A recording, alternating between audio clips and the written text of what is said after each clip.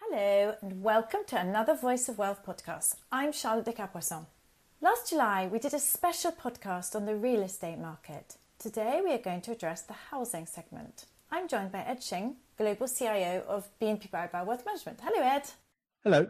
First of all, what do you see as the main structural drivers of housing today? There are several, Charlotte. Let's go through a few of them. Supply and demand are the obvious drivers. In terms of demand, that tends to be driven by the formation of households. So how quickly are the number of households growing? And the answer is, despite the fact that we have aging populations, the number of households are growing quite quickly because, firstly, people are living longer. Secondly, people are getting married later. And the number of people per household in the Western world has gone down structurally over decades. So what that means is, even without a greater population, we actually have more households that need to be housed in separate buildings or separate apartments or houses. So that's the demand side, which is definitely seeing structural demand growth. The supply side is, of course, building. Now, the biggest impact here has been on social housing, which has seen a slowdown in building over the last few decades in a number of countries. So we actually end up, if you look at supply and demand, with a shortage of housing. So France, the US, or the UK are all housing markets with a pronounced shortage of housing stock. So that is one driver pushing prices up on a fundamental long-term basis. And the second big driver, of course, is financing. It's cheaper today to finance with a mortgage in any of these countries than it has been in decades past. So that, of course, increases affordability, which in turn pushes up house prices because people can afford more, they tend to pay more. Yes, as you said, a big driver of the housing segment is the very favourable financial and economic conditions in many countries, such as fixed-term mortgage rates, low inflation, leading to very low interest rates. All these factors increase affordability. Moreover, investors have shunned bonds because of the stubbornly low yields and are turning to real estate. So that's another driver helping momentum in the market.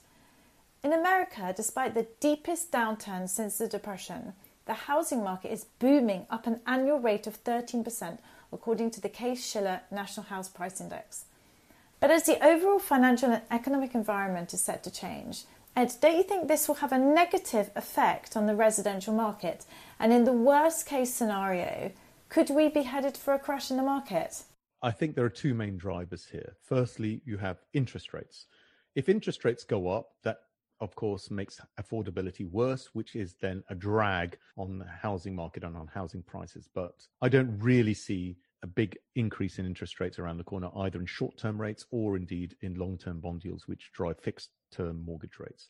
Both of these, I think, will remain very low in years to come. Then you talk about the economy and recession, because recession tends to push up unemployment, and that makes it much more difficult to finance mortgages. If people don't have a job, how can they finance their mortgage payments? And on top of that, people become a lot more cautious during recession, as you would expect. They tend to save and they tend not to want to make big purchase decisions such as buying a house. So recession is the biggest driver, but we've just come out of recession last year, and we certainly are not forecasting another recession around the corner or indeed anytime soon. We know that extended lockdowns have had a huge impact on the housing segment, with homeowners moving further out into leafy suburbs or fleeing the city altogether to enjoy more indoor and outdoor space. An estate agent in England recently told me that over 1 million Londoners had moved out of the capital during the first year of the pandemic. But despite the economic fallout of COVID-19, the housing market has performed pretty well. What is the trade-off between having more indoor and outdoor space and adding to the commute time?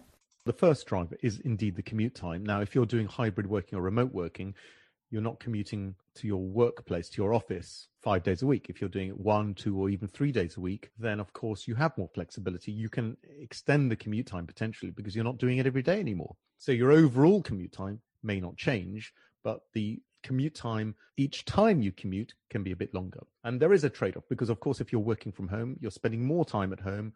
And so you want that home environment to be better and more spacious, maybe to give yourself space for study, as well as you said, give yourself some outdoor space, because I think outdoor space is very important for psychological well-being. There are a lot of very positive effects coming from being outdoors. So I think that is very, very important. But again, there is the sort of buying versus renting. You lose convenience by being further away. Young people may prefer to be in the city centre because they want the life, whereas people with families, with children, may want to be a bit more out in the sticks to get that space and maybe to be closer to good schools. So there are various different drivers. And at the moment, maybe because of COVID, there has been a driver more towards the suburbs and away from city centres. But these things come and go in waves.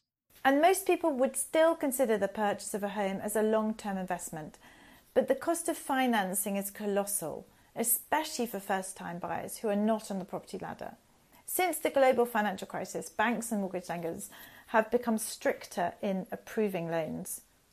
Furthermore, because of rising house prices, the duration of loans in some countries can be as long as 30 years. Did you know, Ed, that the price of an apartment in the Paris region soared by a whopping 361% between 1996 and 2020? Do you think the attachment to bricks and mortar is really going to last? I mean, don't you think the market has been hot for so long that frankly it would be better to wait for a downturn before making any new investments? You can always say that, Charlotte, but the problem you have is that buying a house is not a purely financial decision. You may need more space, you may have a growing family, you may have just changed jobs, you may need to move nearer to the job. There are lots of other reasons, not to mention the psychological and emotional reasons for buying a house or a flat. So one has to bear those in mind. Secondly, waiting for a downturn can be a very expensive occupation because they don't come along all that often. Generally, over time, the housing market has increased in price, at least in line with inflation. So again, you could be waiting for a number of years before buying if you were to take that attitude, and by which point house prices could be a lot higher. So it's always difficult. What I would say is I think a lot of the good news from lower financing costs and from extending the duration of mortgages is already in the price. So I don't expect house prices to be turbocharged in the way that they have been over the last 12 months going forward. At the very best, we can expect a much more leisurely pace of house price appreciation. And apart from investing in one's home, what other investment opportunities does the housing segment offer? You've mentioned buy-to-let, so that is one possibility, because bond yields and cash rates being at zero or even negative in Europe make alternative forms of income very attractive, and buy-to-let is one of those. However, buy-to-let has become less tax advantageous in a number of countries such as the UK, first of all, so it's maybe less interesting in some cases. Do not forget, it is not a worry-free investment either. You do have to maintain the property. You do have risks with tenants or indeed with the property lying empty and therefore not generating an income, but still costing you money because there are associated maintenance and tax costs. There are a number of risks involved. It is a long-term investment as well. There, of course, are friction costs when you buy and sell. It costs up to 6-7% of the total purchase price. So that also is another expense one has to factor in. Indirect ways of investing in residential property can include, for instance, real estate investment trusts, such as exist in Germany, which invests in blocks of flats effectively in cities, rent them out, and then you can buy into those by buying shares in those companies and benefit from the income yield that they generate. You can also invest indirectly in the housing market via buying shares of house builders, building materials companies that produce, for instance, cement, bricks, tiles, or plumbing supplies. Or you can even buy DIY retailers because, again, when people buy a house, then they tend to fit out the house, they tend to change the house and maybe buy new furniture, new carpets or flooring. They may do all sorts of other projects which are good for DIY retailer revenues. So those are some of the ways one can invest directly or indirectly in residential property. To subscribe to our weekly podcast, search for BNP Paribas Wealth on the podcast platform of your choice, such as Apple Podcast, Podcast Addict, Spotify, or other podcast providers. And to see all of our research, Google BNP Paribas Wealth.